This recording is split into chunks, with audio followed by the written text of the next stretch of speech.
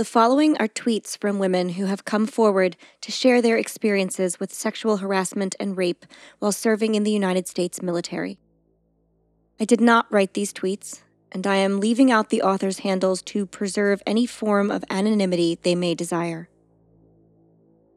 In 1995, I was drugged, raped, and sodomized at NNPTC in Orlando. When I went to report it, I was told I would be dishonorably discharged for filing a false report, and I would be charged with adultery because my rapist was married. #I am Vanessa Guillen. I was an E4 that was raped by an E6 in my second year in the Navy. I told no one. I saw how women were treated that reported. At year 5, an E6 attempted to rape me shortly after I was separated due to PTSD. #I am Vanessa Guillen. Female service members deserve better. I spent 8 years in the Army and got out because when I reported my sexual harassment case, the soldier accused was promoted out of my unit, and that is how they, quote, solved the problem. Believe me, there's more to this story they're covering up. #I am Vanessa Guillen. In 2017, I was stationed overseas, and 3 months later, I was sexually assaulted by an airman. In 2019, I was drugged and raped by another fellow airman. When I reported it, my leadership made it clear that they did not believe me. These airmen are still in. #I am Vanessa Guillen. And there are so many more. If you are one of these women, or a woman like them, and would like a platform from which to tell your story, we are here. We will listen. We believe you. I'm Holly. I'm Leslie. And we would be dead.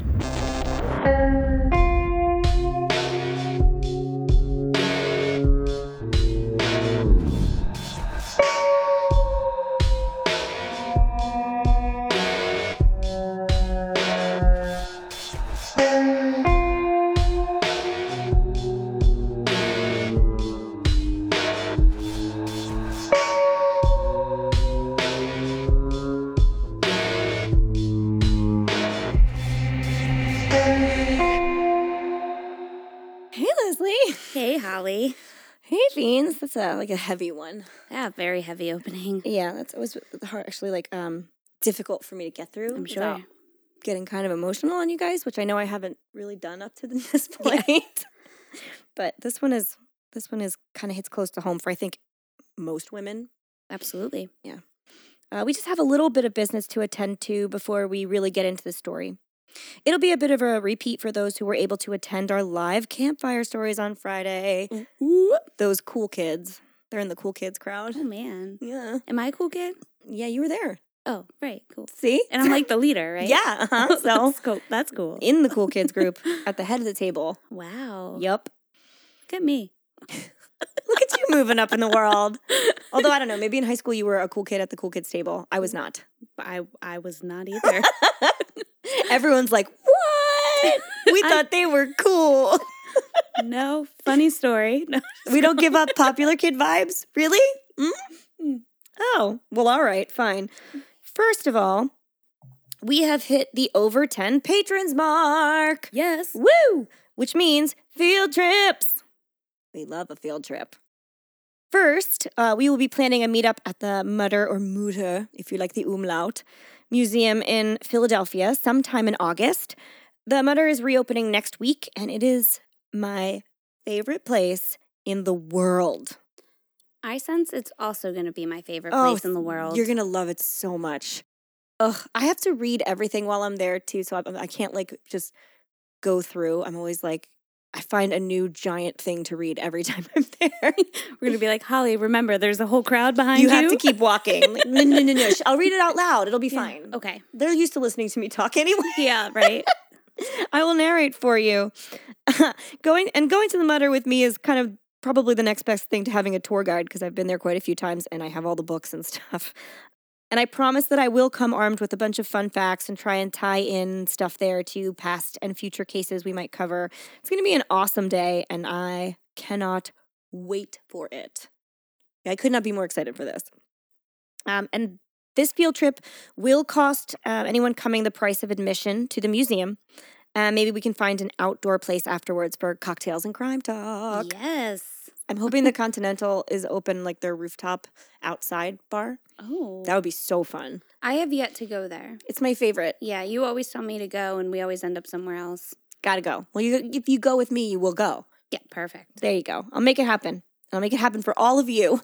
Well, that's enough for anyone to become a patron. I think so. Did we sell ourselves well? Was that good? I think so. Okay, cool. Second, this fall, for our patrons only, we will be hosting a 90-minute hike of horror through the Pine Barrens, and I'm also super excited about this. We will be hiking through Jersey's creepiest nature while talking about New Jersey ghost towns, spirits, legends, and of course the man himself, the Jersey Devil.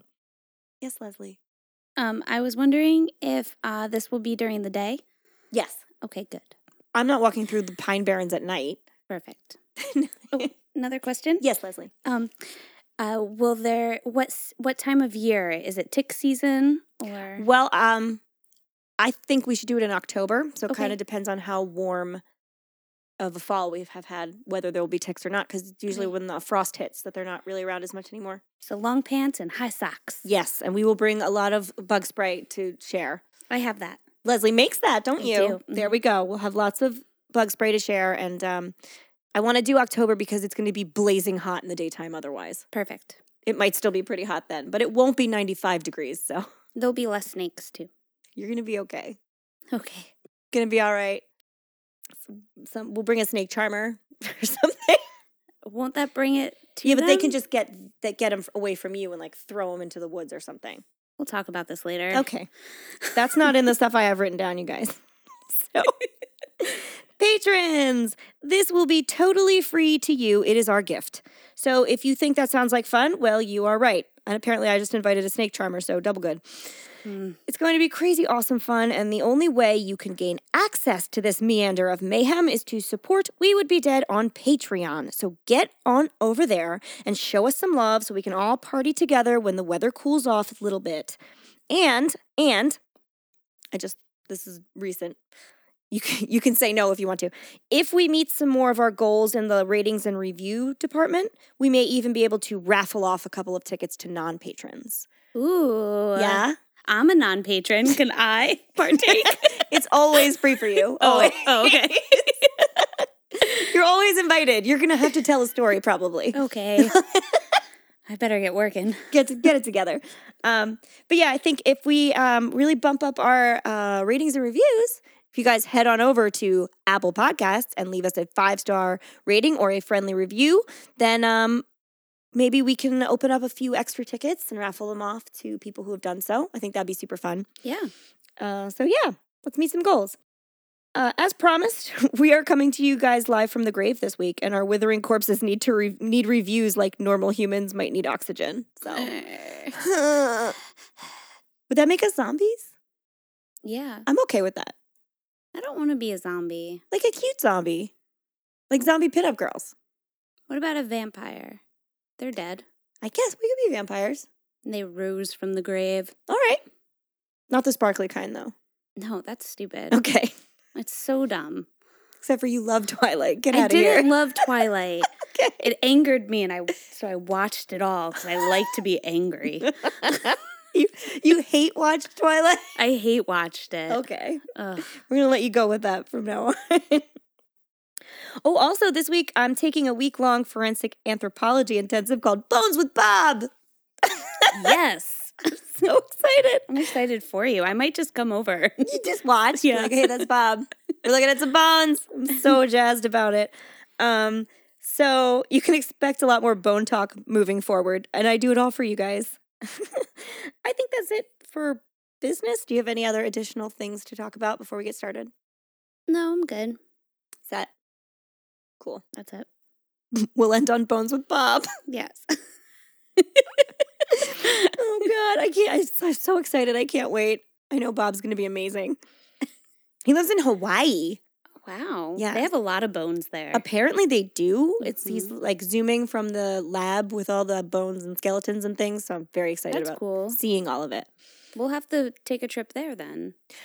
I guess we have to go to Hawaii. It's for your class. Yeah, it's tragedy. It's Educational. Mm-hmm. Maybe we can meet Bob. Yes. Well, that would be the only reason to go. That's why. We're coming at you, Bob. I can't wait. Okay, so it's a heavy one this week, you guys. I mean, I'm sure you could infer that from the opening, which I usually do like a little creative writing for, and then this week I was just like, I think this is so much more important than that. So researching this case was an extremely emotional journey, and just reading those tweets aloud had me struggling to keep my composure. And before we begin anything, I would also like to state for the record that I am more than aware that men in the United States military have gone through more than their fair share of sexual harassment and continue to go through it still. This week, in honor of our victim, Vanessa Guillen, we are giving most of our focus to the women. Gentlemen, your stories are absolutely important, and my offer is, of course, extended to you as well. You all deserve to tell your stories, if you so choose, and we would be honored to listen. So, we give credit to the boys, too. This week, we are, of course, talking about the tragic and eye-opening story of 20-year-old soldier Vanessa Guillen. Some of you have noticed that this is a bit of a departure for us, as we don't usually cover cases that are still developing. We're not really like a breaking news type podcast. But I felt drawn to this one. It felt important that we tell this story, and so I went with my gut, and here we are.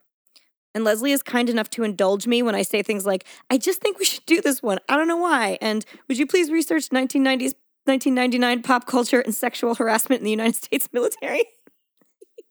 Thank God for Leslie. Yay. My pleasure.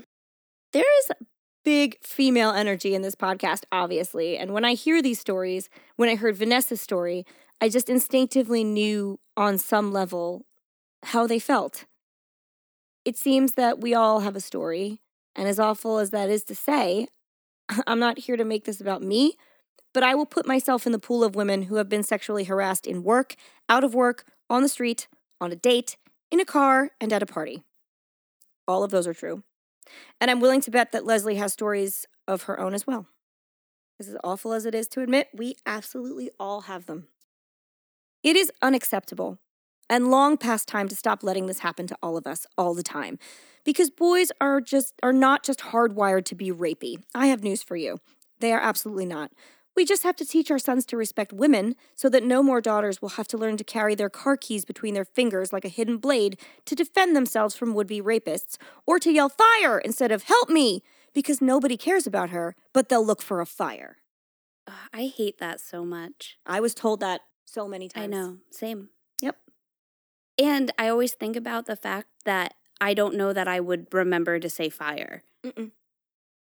But they're instructing you to say that because your life is not important enough, but a fire could be dangerous to them, so they will respond. Yeah. I understand why they told me to say it, but I always was like, I'm going to scream, help me, because I need help. Yeah, and think that somebody would still respond to that. And hope that that would be enough. Mm-hmm. That you would need help and that would gain the response. Yep. I am, you are, we are Vanessa Guillen, and enough is enough. So let's get into the story. Before we get to the horrific events that ended Vanessa's life, let's get to know her a little bit. Vanessa was very young, you guys. Very, very, very young. So we don't have much in the way of fun facts throughout history with this one. It's just all too recent, which that fact in and of itself is sad. Like, we can't look back at her life and say this is what influenced her and have people be like, oh yeah, back then. It's now. Mm-hmm. But we can start off with a few possibly to get a sense of where and when Vanessa came from. Vanessa Guillen was born on September 30th, 1999 to parents Rogelio and Gloria Guillen. I'm sorry if I pronounced either one of those wrong. Leslie, do we have anything about 1999?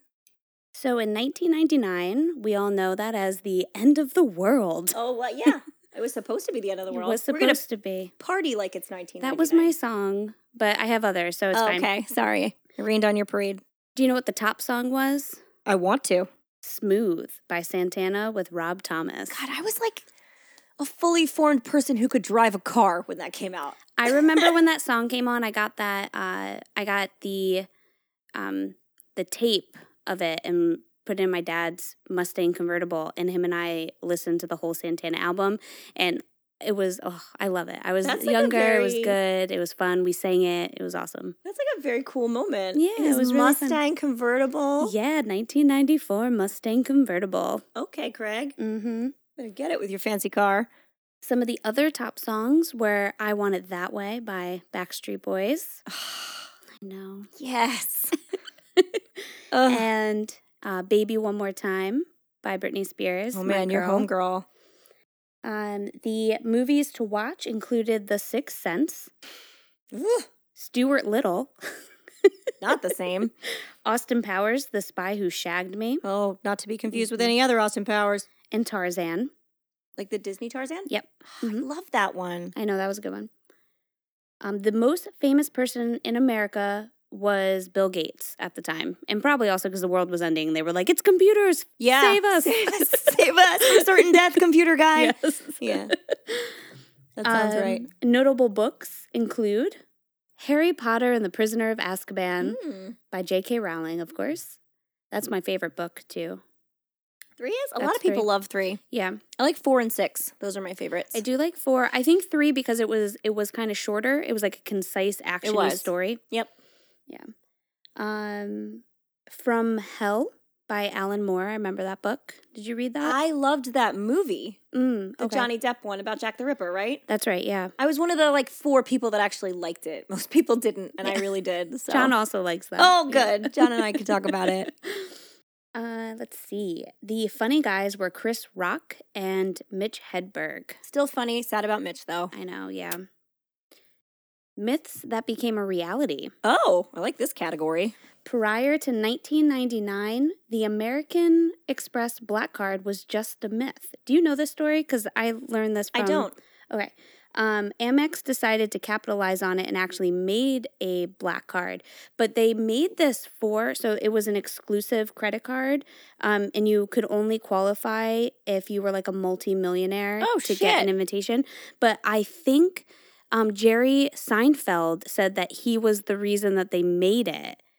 What? Yeah, I forget why. So I now I wish that I looked this up, nuts. But in his Getting Coffee show on Netflix, he mentioned that they made that because of him, and I forget why. I think he said it was like part of a joke that maybe he's the one that started that myth, and they were like, oh, now we have to do it.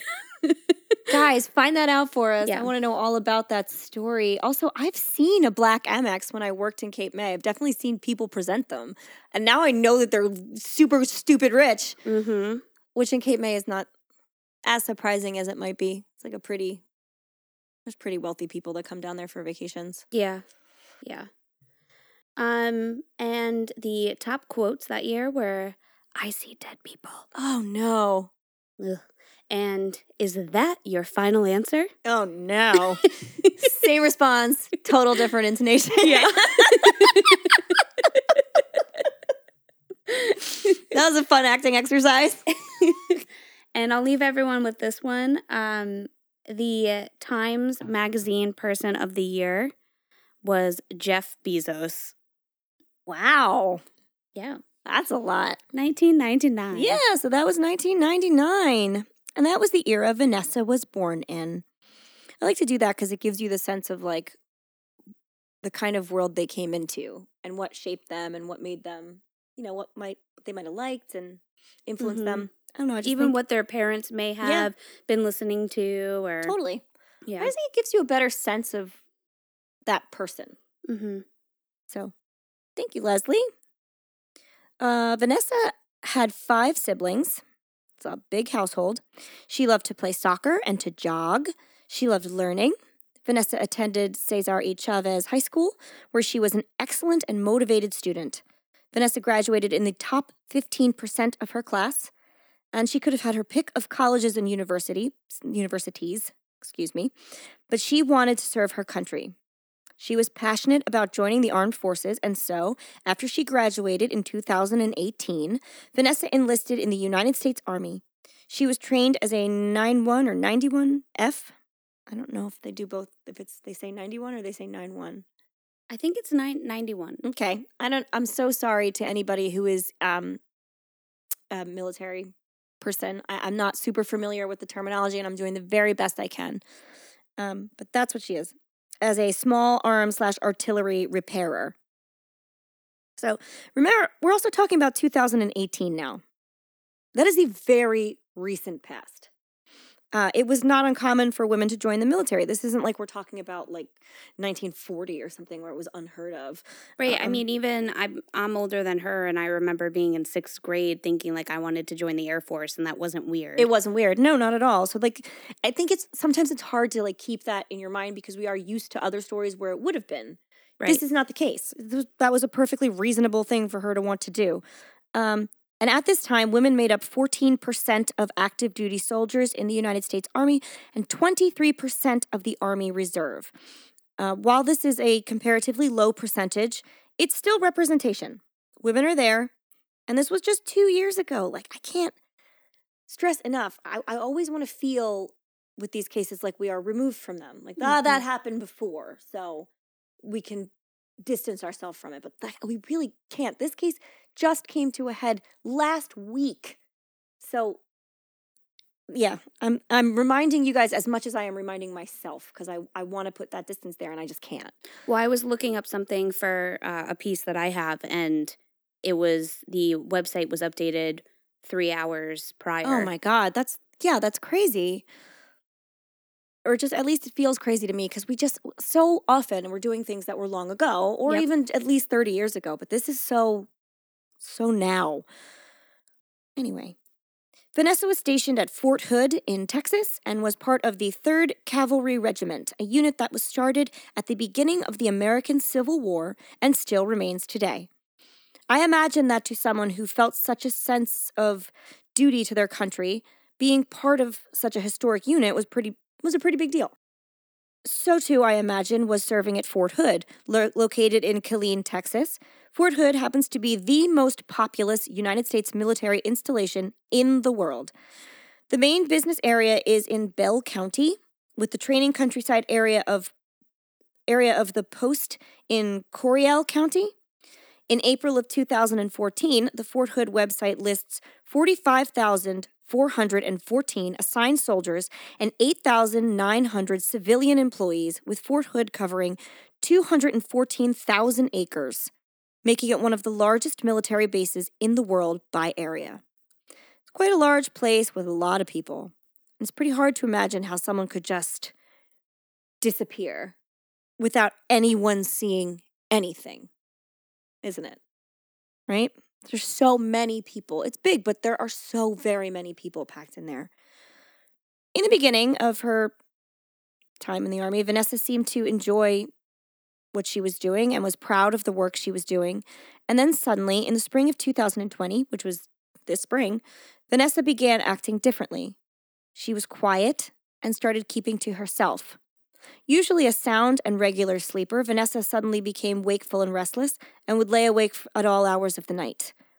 She began referring to the fort as an evil place to her mother and was frequently anxious and fearful. Something was clearly wrong. Eventually, in the beginning of April, in a phone conversation with her mother, Gloria, Vanessa revealed that she was being sexually harassed by one of her superiors. Vanessa said that he would walk in on her in the shower, that he would make lewd and offensive comments, and follow her while she was jogging. Which is so creepy. Follow her while she was jogging? Oh, I hate that. Right? That's such like a in-your-own-world thing to do. Like, when you're off jogging, you don't want other people in your sphere, and, like, at least I don't. Mm-mm. And you're extra vulnerable then, too, right. you know? Yeah. That imagery just hits me. Vanessa would not reveal the name of the offending officer. She only told her mother that he was a sergeant. And we will go on to find out that what we believe to be the man she was talking about, that was not actually his rank. Some people think perhaps it was somebody else. Or, in my opinion, she could have just really not wanted her mother to know who this was. Right. And, she had enough reasons for that. She said that she did not want to report him because, of course, her mother was like, well, you have to report this guy. And she said, absolutely not, because she had witnessed firsthand what happened when other women had reported this same officer. And it was nothing. Absolutely nothing happened, and no one believed them. It was also pretty well known that women in the armed forces in general who reported sexual harassment were not believed after they spoke up, and their lives were made a living hell. Many of them ended up leaving the armed forces with severe post-traumatic stress disorder and not from combat. Gloria offered to report these events to the armed forces herself on Vanessa's behalf. So her mother said, listen, I will make the report about you, but I'll do it. And Vanessa refused. She knew that any way you sliced it, if her name was involved with a sexual harassment report, it would have meant bad things for her. Vanessa told her mother that she would take care of the situation herself. A few short weeks later, on April 22nd, 2020, Vanessa Guillen went missing and was never heard from again. Yep. I wish that I could say that the story of Vanessa's sexual harassment and fear in reporting it were unique, but that simply isn't true. The United States military is no stranger to incidences of sexual harassment, sexual abuse, and rape. In fact, it is a hotbed of activity. Fort Hood alone has been home to several major incidents. In March of 2015, a sexual assault prevention officer on the base, Sergeant First Class Gregory McQueen, was dishonorably discharged for having been convicted of organizing a prostitution ring. Yep. That was just 3 short years before Vanessa arrived at Fort Hood, in the same place. Oh, God. Mm-hmm. Military sexual harassment statistics are staggering. Too staggering to mention all of them, but Leslie was kind enough to give us some insights and to demonstrate the breadth and severity of the issue. So, okay. Talk to us about military sexual harassment, Leslie. All right. So the U.S. Army Study Guide states sexual assault is a crime defined as international sexual contact characterized by use of force, physical threat or abuse of authority, or when the victim does not or cannot consent. Sexual assault includes rape, non-consensual sodomy, which is oral or anal sex, indecent assault, which is unwanted, inappropriate sexual contact or fondling, and attempts to commit these acts. So also attempts. Sodomy is like any kind of penetration, too. It is, yeah. Mm-hmm. Anything with anything. Yeah. Mm-hmm. Basically. Rates of sexual assault and harassment reports in the military have increased since last year. Yikes.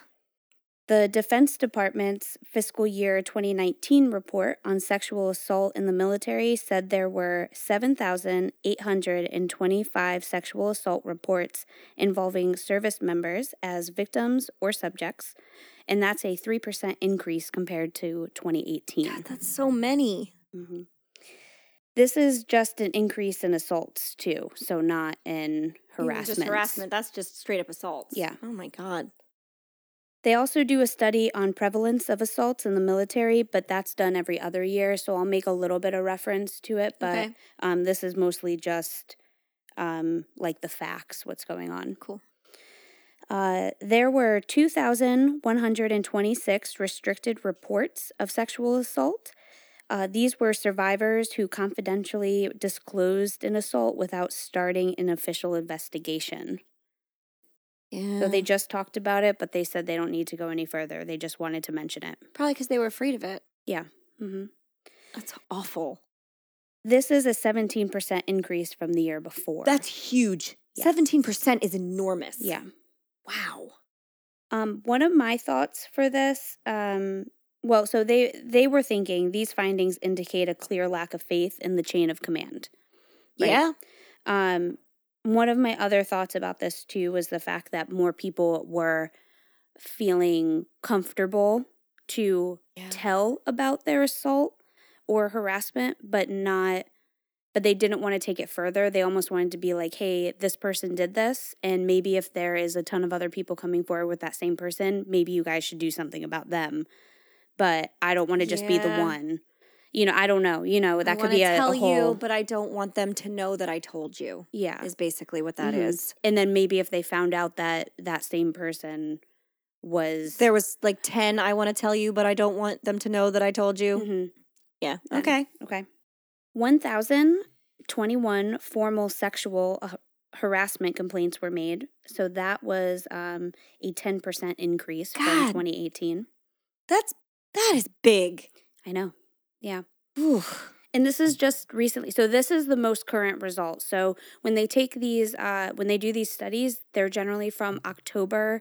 So this would have been from October 2018 to September of 2019. So they're currently doing one now for that would then be the 2020. But they're actually still looking at these results, and they're coming forth with more things almost daily about how they want to act upon what these results were. I wonder if we'll see a dramatic increase because women and men are encouraged to come forward after this event happened. Mm-hmm. So in our next, round of statistics, we may see a very dramatic increase, not in incidences, but in reported incidences, because there is a difference. And also remember, because we didn't do this, but if I did a 2018 fact, right, the Me Too movement was big, and so that could have also prompted these increases.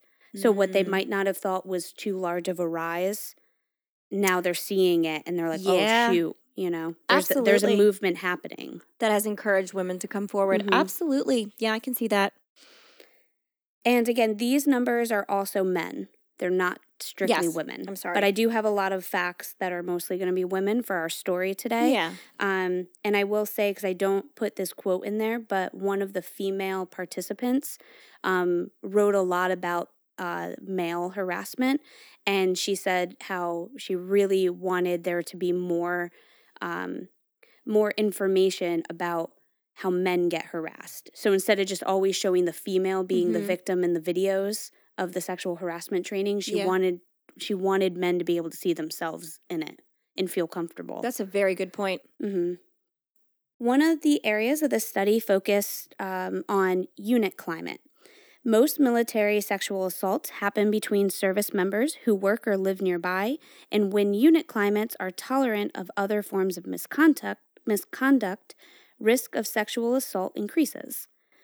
For active duty women, those who experienced sexual harassment had a 3 times greater risk of sexual assault than those who did not. Wow. And that makes sense. If you've been sexually harassed, you're more likely for it to go to the next step. The behavior like that does escalate. Yep. Focus group participants said that service members find it hard to fully define sexual harassment and that male and female service members define it differently.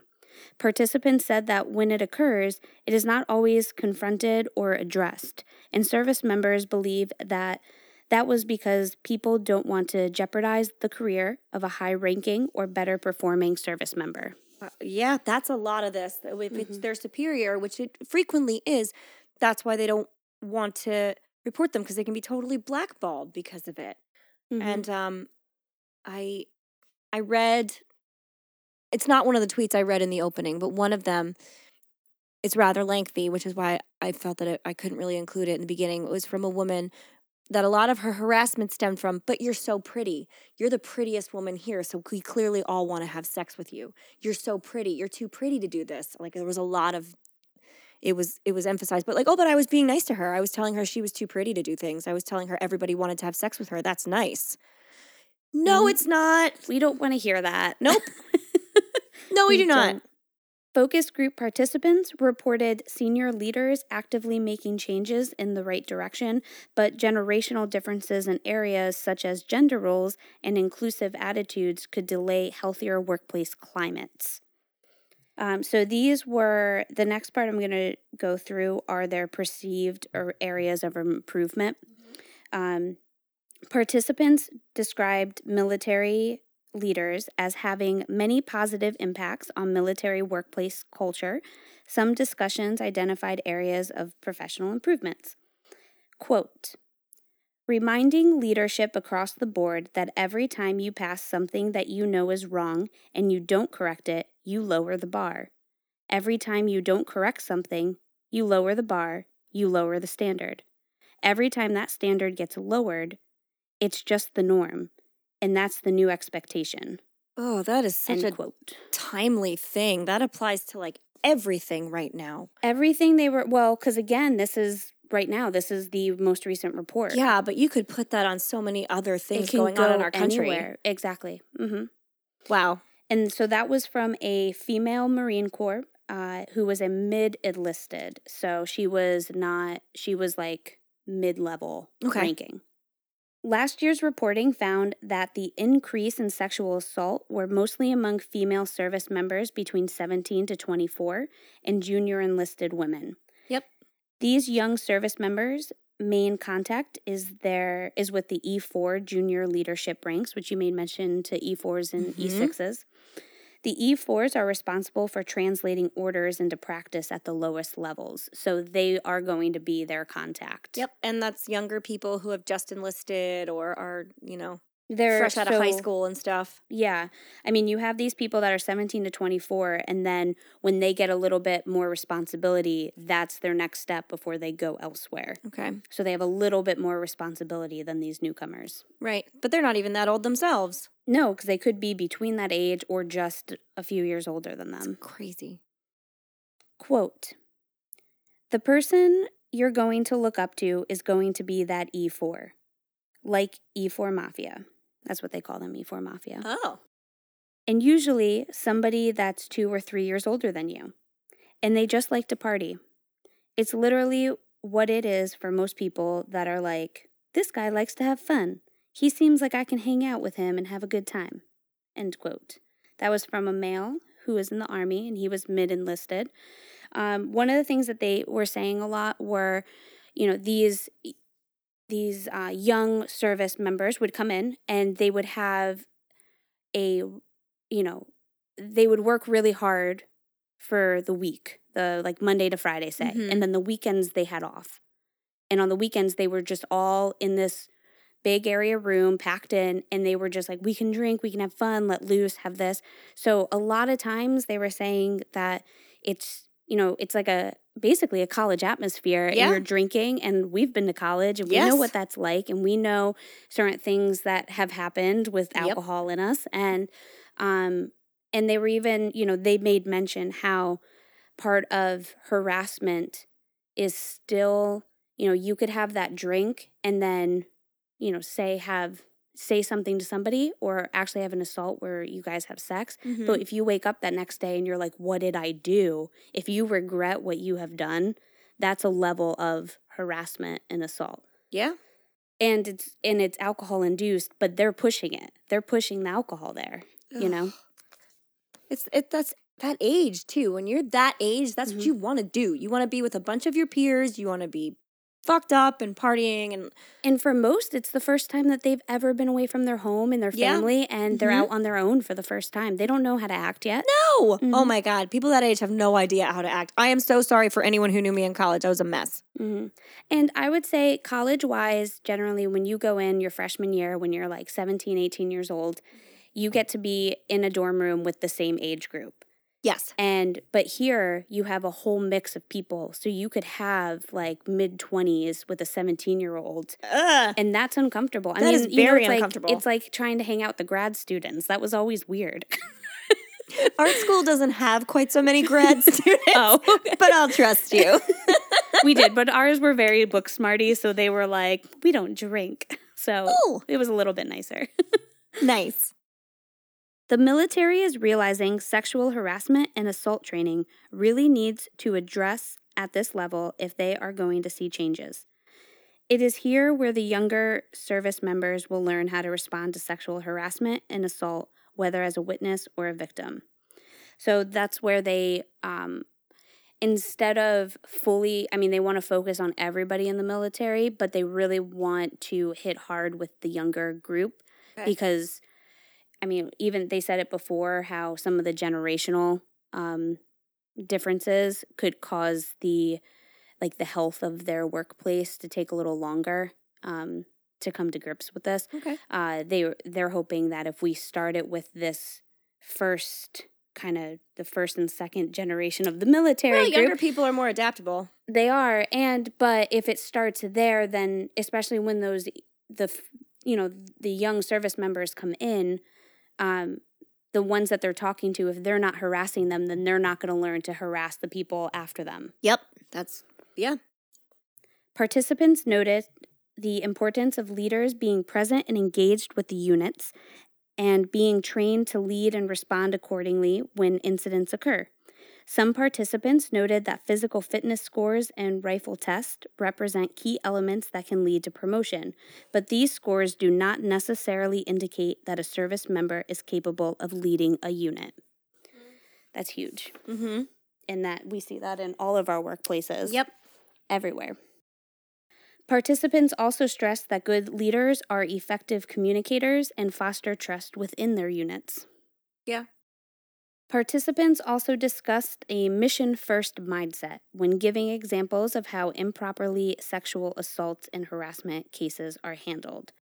Quote, someone literally got raped in a fan room, and they're the one being extricated off the ship, the person who got raped, rather than the other person, because, the other person is more mission-oriented.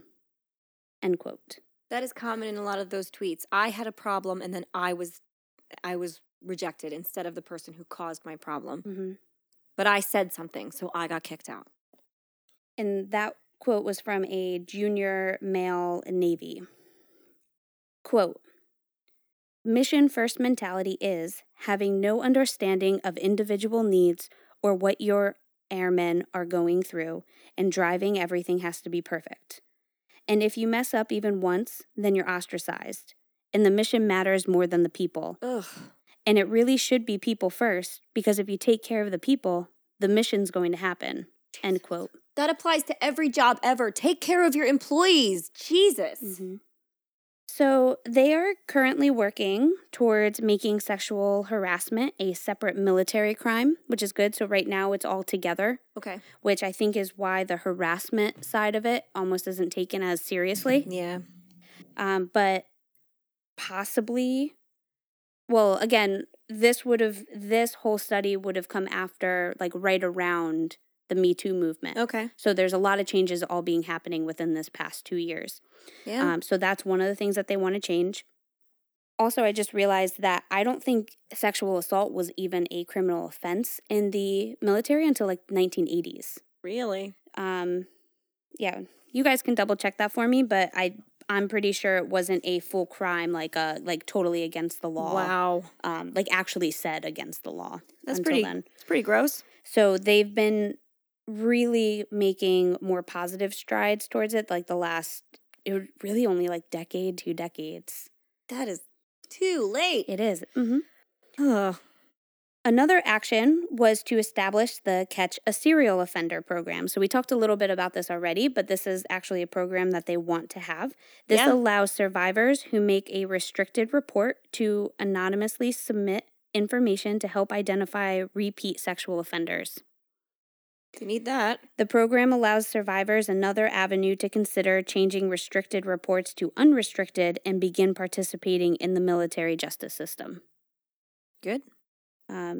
Since the program launched in August, so this program, this Catch a Serial Offender program, there have been 239 reports submitted and 5 matches.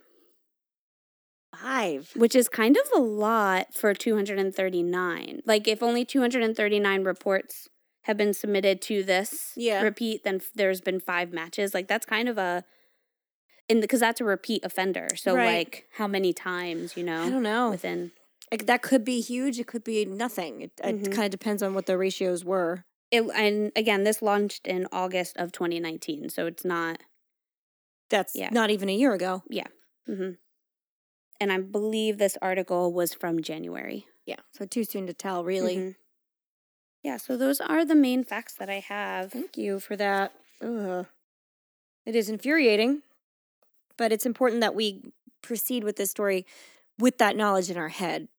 Because again, like, I think what we do so often on this podcast is really try to get our listeners and ourselves kind of in the place of the victim, not to experience anything horrible, but to see like who they were, what they went through, why their life was like that, why they took certain actions. Because, that's a person.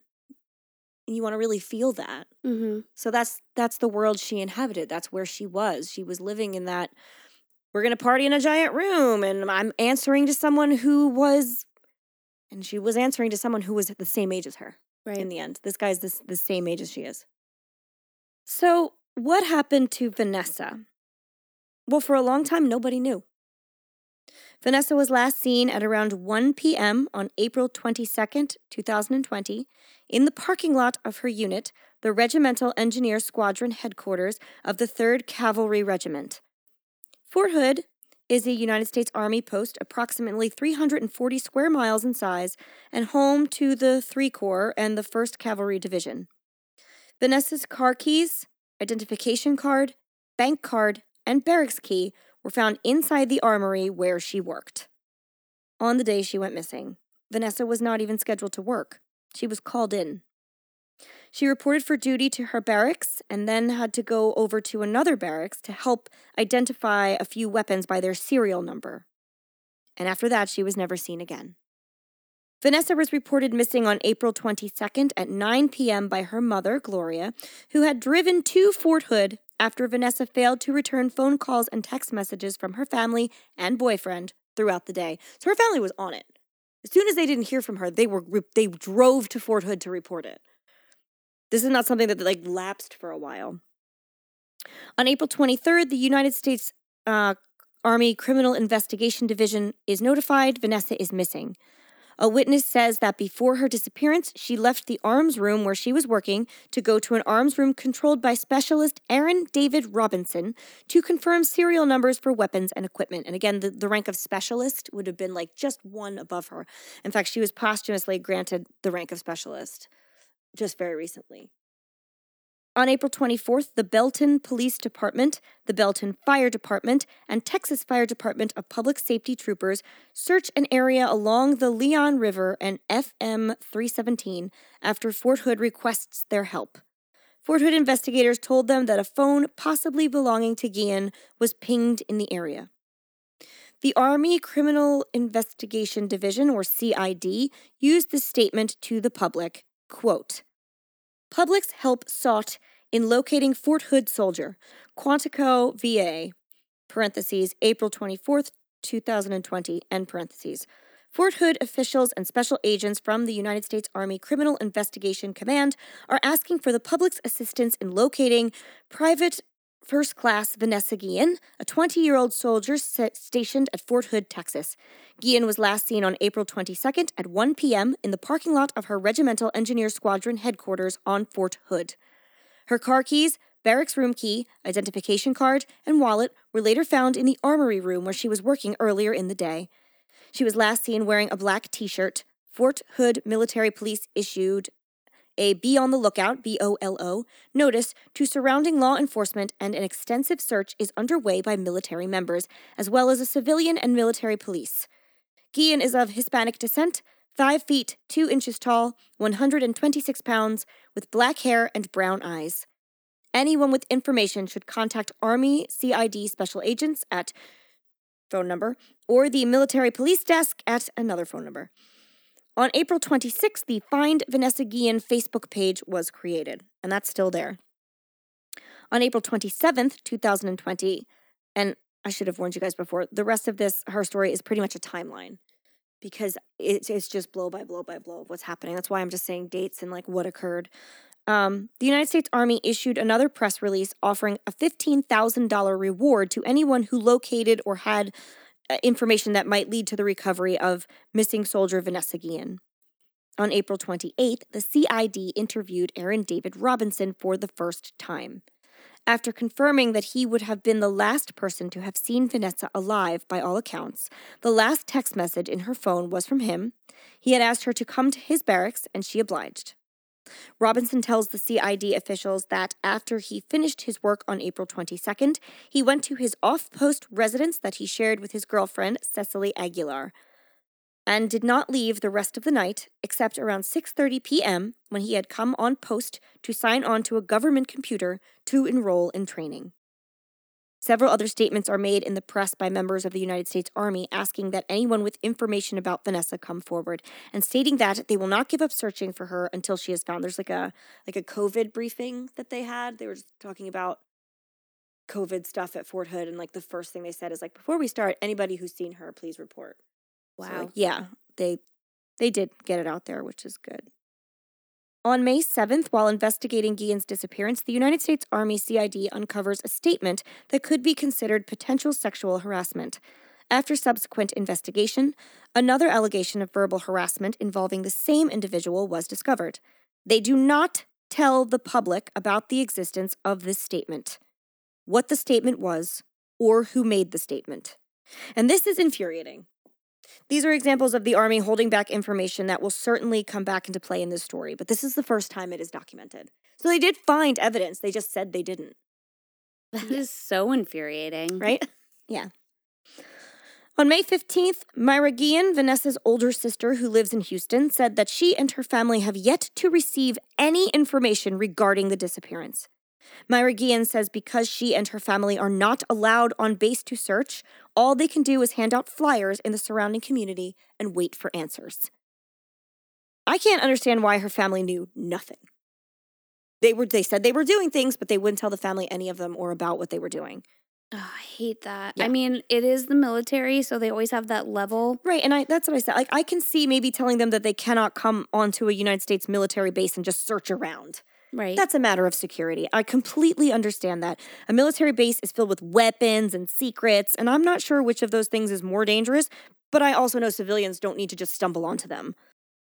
I would have expected that her family would have been allowed, though, to go into the space where Vanessa had lived at that point, like where her bed was and where she kept her stuff, because, I mean, her family may have noticed something out of order that other officers or security didn't. They may have seen something like, oh, she doesn't usually do that. She doesn't usually leave her things like that. Like just little things. Like I would have thought they could have seen at least her space. You would have hoped. Well, yes, one would have hoped, but they couldn't. Her family knew her habits and the way she kept her things, and there could have been a clue somewhere in those facts. I would think that the Army would want as much information as they could gather. After all, this was one of their soldiers that went missing. But no. Gloria Guillen was quoted as saying, quote, "I feel there is a break in trust because me being her mother, I deserve to know, but they refuse to give me any details because it's an ongoing investigation. What I don't understand is how some information still reaches me by word of mouth by soldiers. It's not fair that they know and I don't." No, it isn't. No. It's not at all. That's crazy. She's hearing gossip from soldiers that she knew as her daughter's friends, and she's not hearing it from the military. That's awful. Then on May 18th, the case began to show a few cracks. The CID interviewed 2 witnesses who said that on the afternoon of April 22nd, they saw Aaron David Robinson pulling a large, quote, tough box with wheels that appeared very heavy in weight out of the arms room where he worked. The 2 witnesses said they observed Robinson load the tough box into his vehicle and drive away. This wasn't a usual thing for people to do. This is like you don't take it out of the armory and put it in your car. So it drew their attention. And if you're anything like me, you're wondering what the hell a tough box is. So don't worry, I Googled it for you. A tough box is a giant plastic tote bin with wheels. It's also referred to as a rolling utility cart. So it's like an extra big toolbox type thing. It's large and industrial looking, and I don't think it's something you would put in your car and drive away. I don't know. Army, you can correct me if that is something that is part of regulation. It just seemed out of place to me. The next day, police asked for permission to go through Mr. Robinson's cell phone, and he agreed. The phone revealed that Mr. Robinson had called his girlfriend, Cecily Aguilar, who, and there is no way to put this that doesn't make me sound like a gossiping housewife, who was married to another soldier at Fort Hood. Okay. From whom she was apparently estranged, but she is married to another soldier at the same fort as the man that is now her boyfriend. I wonder if that's not abnormal because, sometimes people get married on those forts, but he's still there. Yeah, but, well, maybe they wanted to get a divorce, but they just are like, we have to wait. Maybe. It doesn't really make reference to their situation, but it is said quite a few places that she was married to another soldier on the same fort, which maybe is something you don't really want to cross-pollinate like that. I have no idea. But I think most people are together on their forts. Like that's their unit. Yeah. They're with them. Well, that's what I'm saying. Like Fort Hood is like tens of thousands of people, but still. Right. But still, like I said, I don't know how honor code based it is, but like that's another person at your fort. That's their wife. I don't know how done that is. Maybe it's done all the time. Maybe it's not. It's just mentioned, so. Military life. Yeah, right. I don't really know. Anyway, Robinson had called Cecily multiple times on the night of April 22nd, and then again on the morning of April 23rd, as early as 3 a.m. Robinson had previously claimed that he was with Cecily all night long, and she said the same. When asked why, if they were together all night, he would be calling her so many times, she answered that she had lost her phone and Robinson was simply helping her find it. Sure. That sounds believable.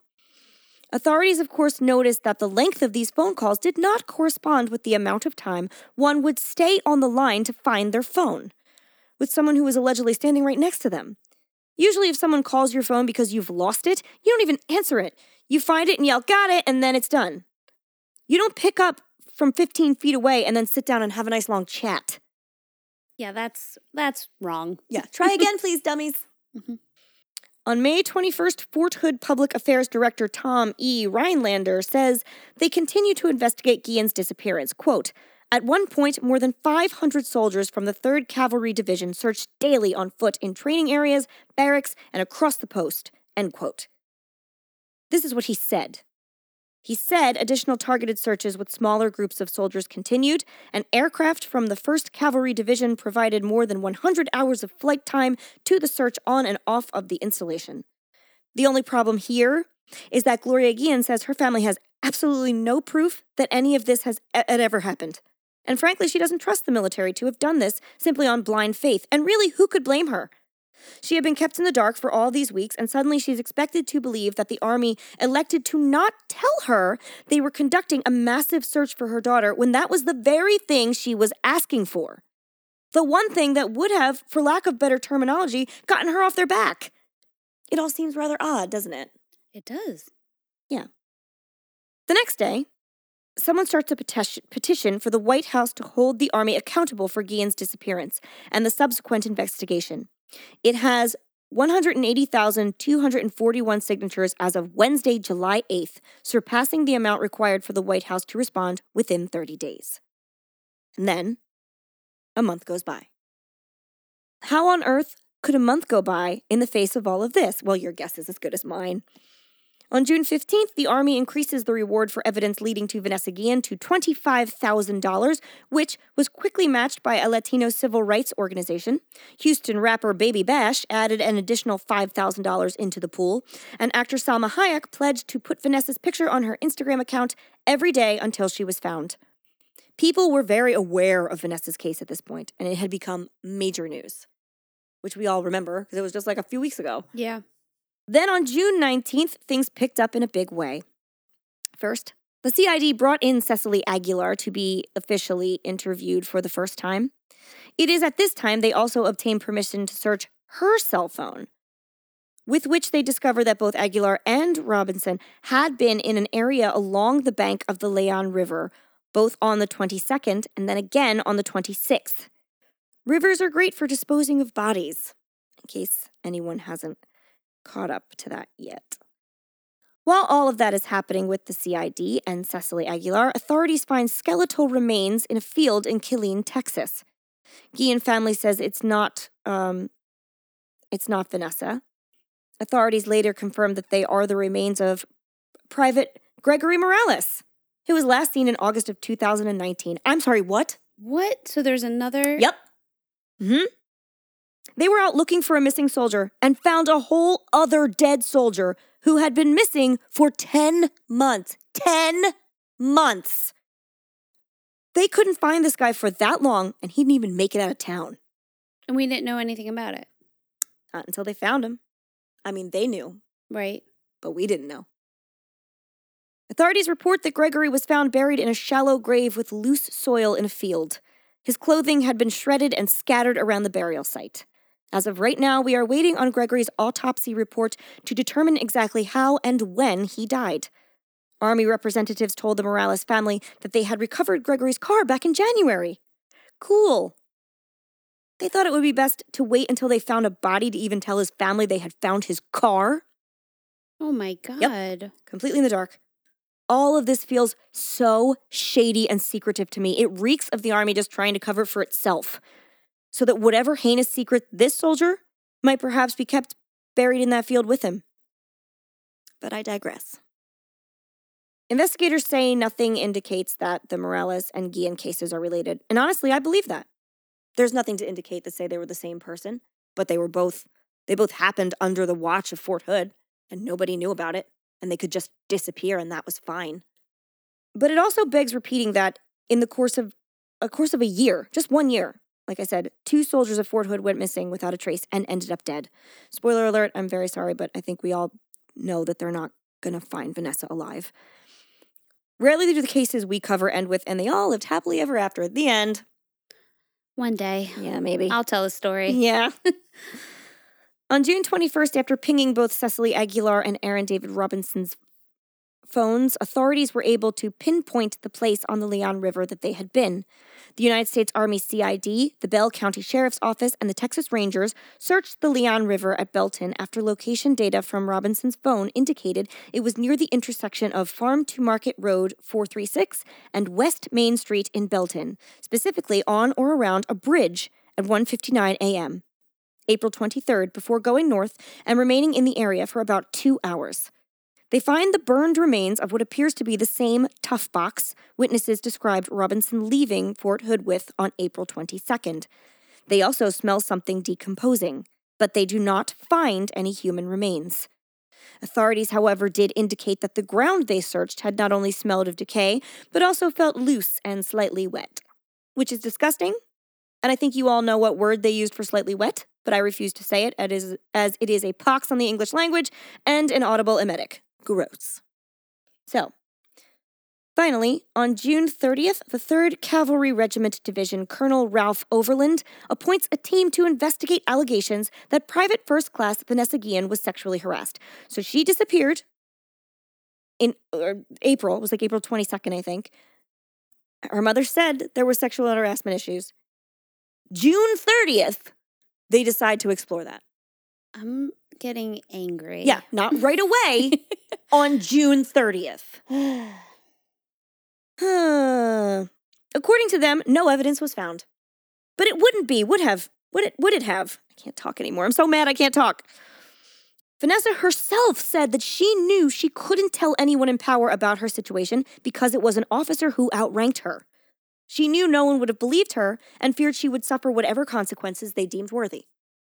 That same day, a phone call came into the Bell County Sheriff's Office. It seemed that a group of contractors who had been building a fence on a property near the intersection of FM 436 and Hattrick Bluff Spur called the Bell County Sheriff's Office after they discovered what they believed to be human remains. The Bell County Sheriff's Office sent 2 detectives who concurred that they looked like they were human remains. The detectives called Fort Hood, the Army CID, the Texas Rangers, and the FBI, so they pulled out all the big guns at that point, and they stay with the remains until a mortician transports them to a medical examiner. The remains have been discovered in 3 separate holes that had been hastily covered in concrete. It appeared that animals had dragged the remains out from their hiding place. A medical examiner looked at the remains and tried to identify them, but the head and face were too badly damaged for even dental records to be usable for identification. So the remains were found, and they were shipped to an army base in Delaware, where other methods could be used to positively identify the body. Meanwhile, back at Fort Hood, it's time for Cecily Aguilar to start talking. She is brought back in to speak with Army CID and officers from the Sheriff's Department.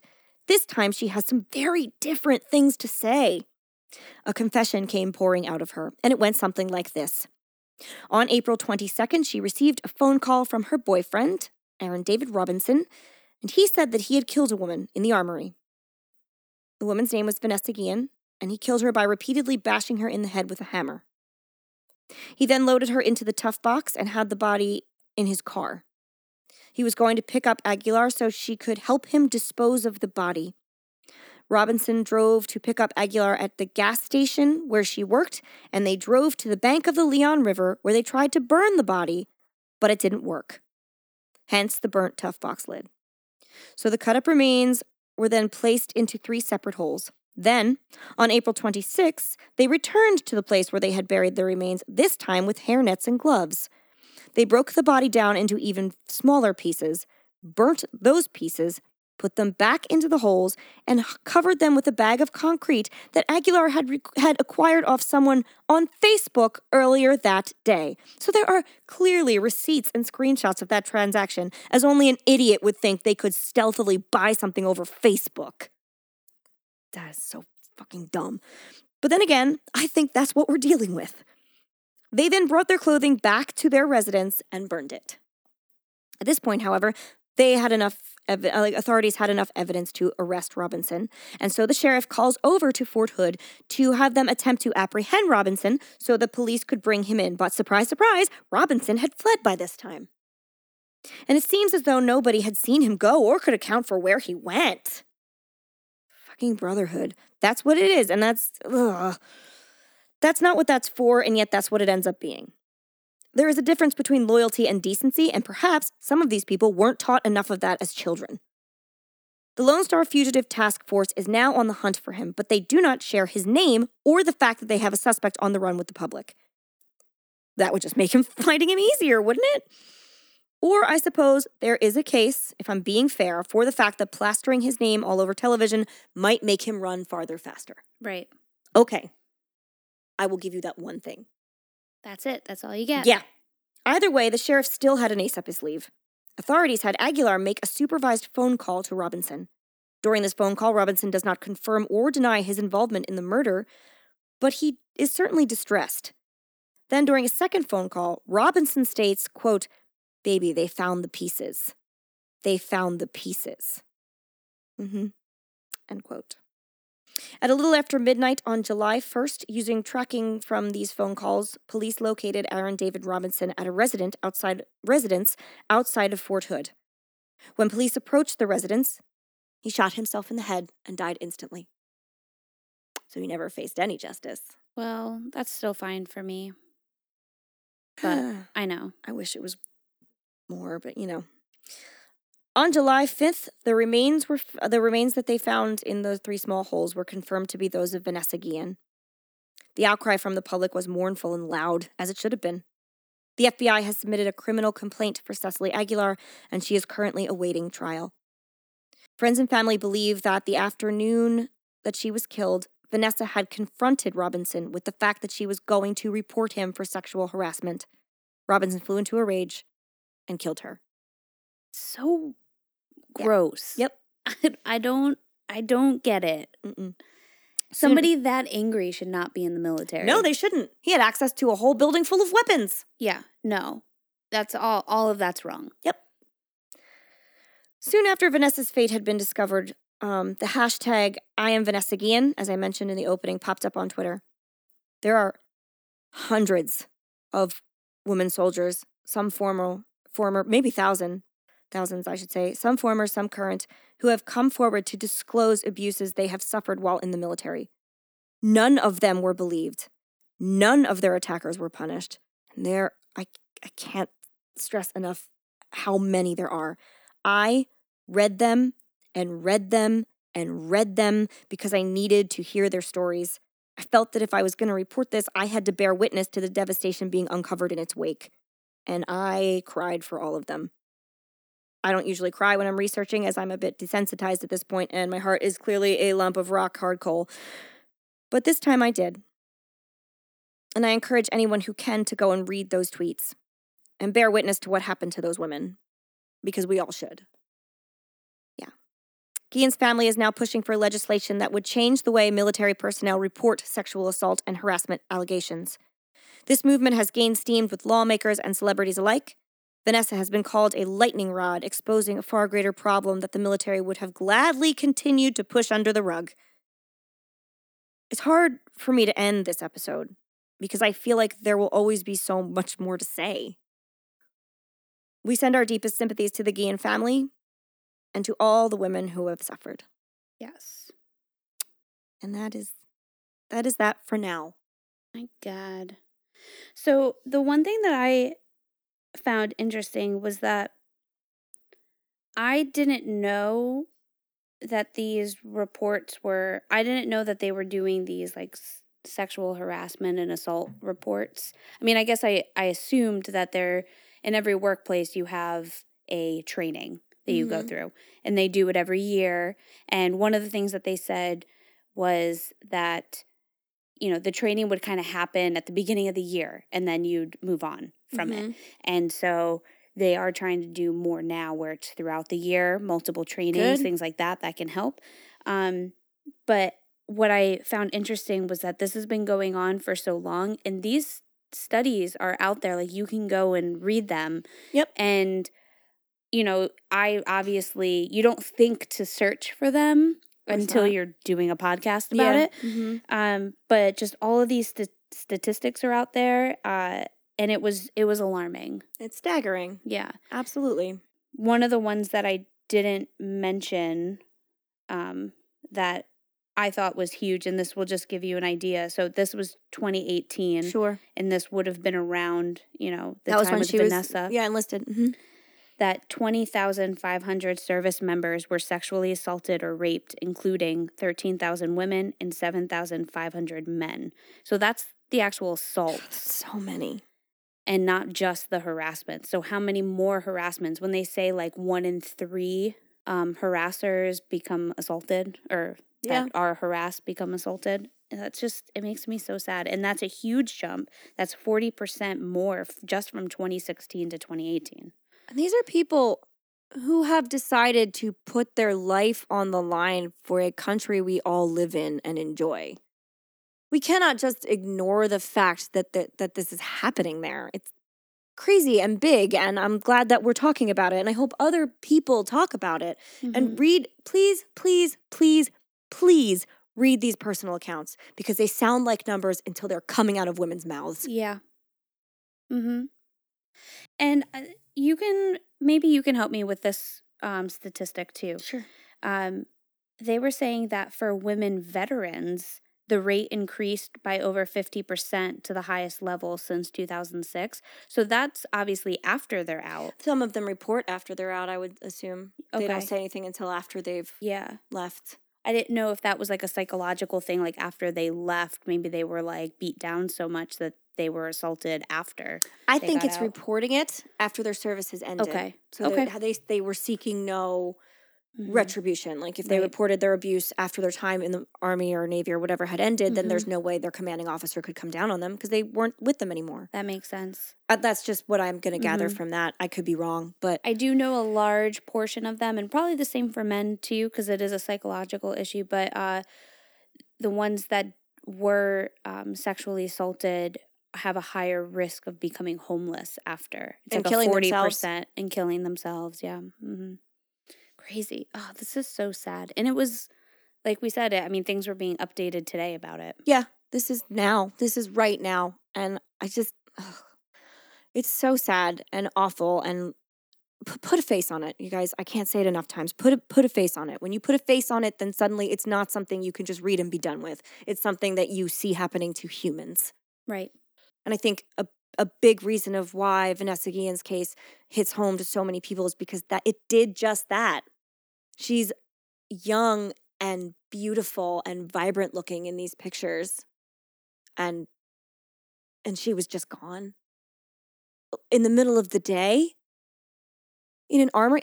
What happened to all the blood? Let me tell you something. If you kill someone with a hammer, it's not a clean getaway.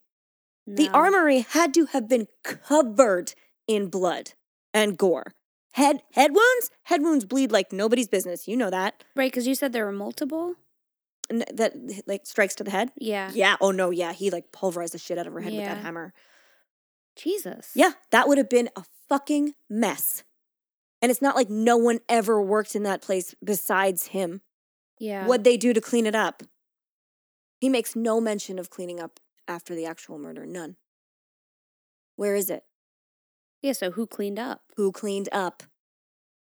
Exactly. Ew. Mm-hmm. Yep. Oh. Yeah, so this one, I warned going in that this one was really tough, but I just... I felt kind of attached to it, and I feel like there are words that need to be said right now, and, yeah. So, we're obviously going to toast Vanessa this week. For sure. Yeah.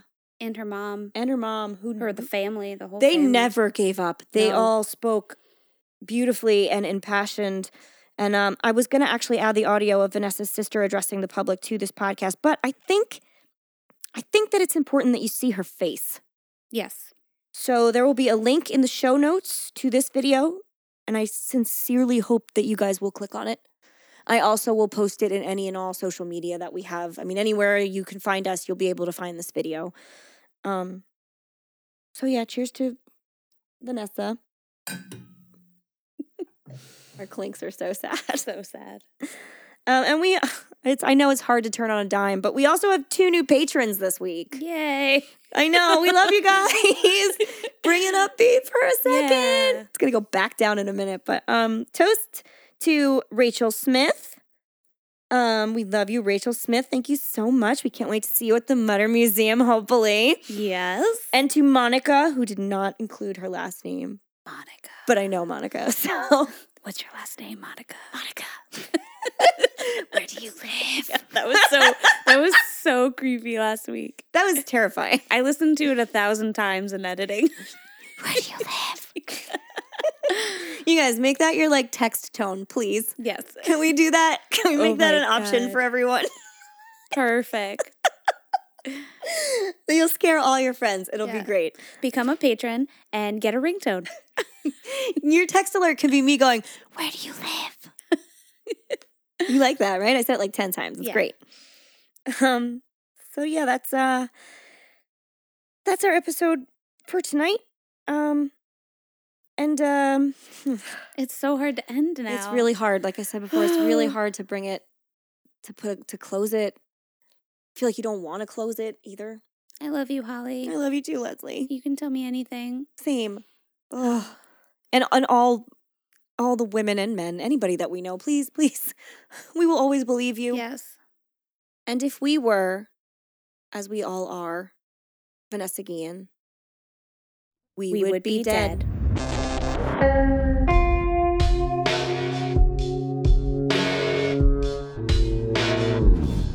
Thank you for listening to the We Would Be Dead podcast. Hit subscribe now to never miss an episode. Rate and review our show on iTunes. Follow us on Facebook, Instagram, and Twitter at Would Be Dead Pod. And join our Facebook group to discuss the podcast and more.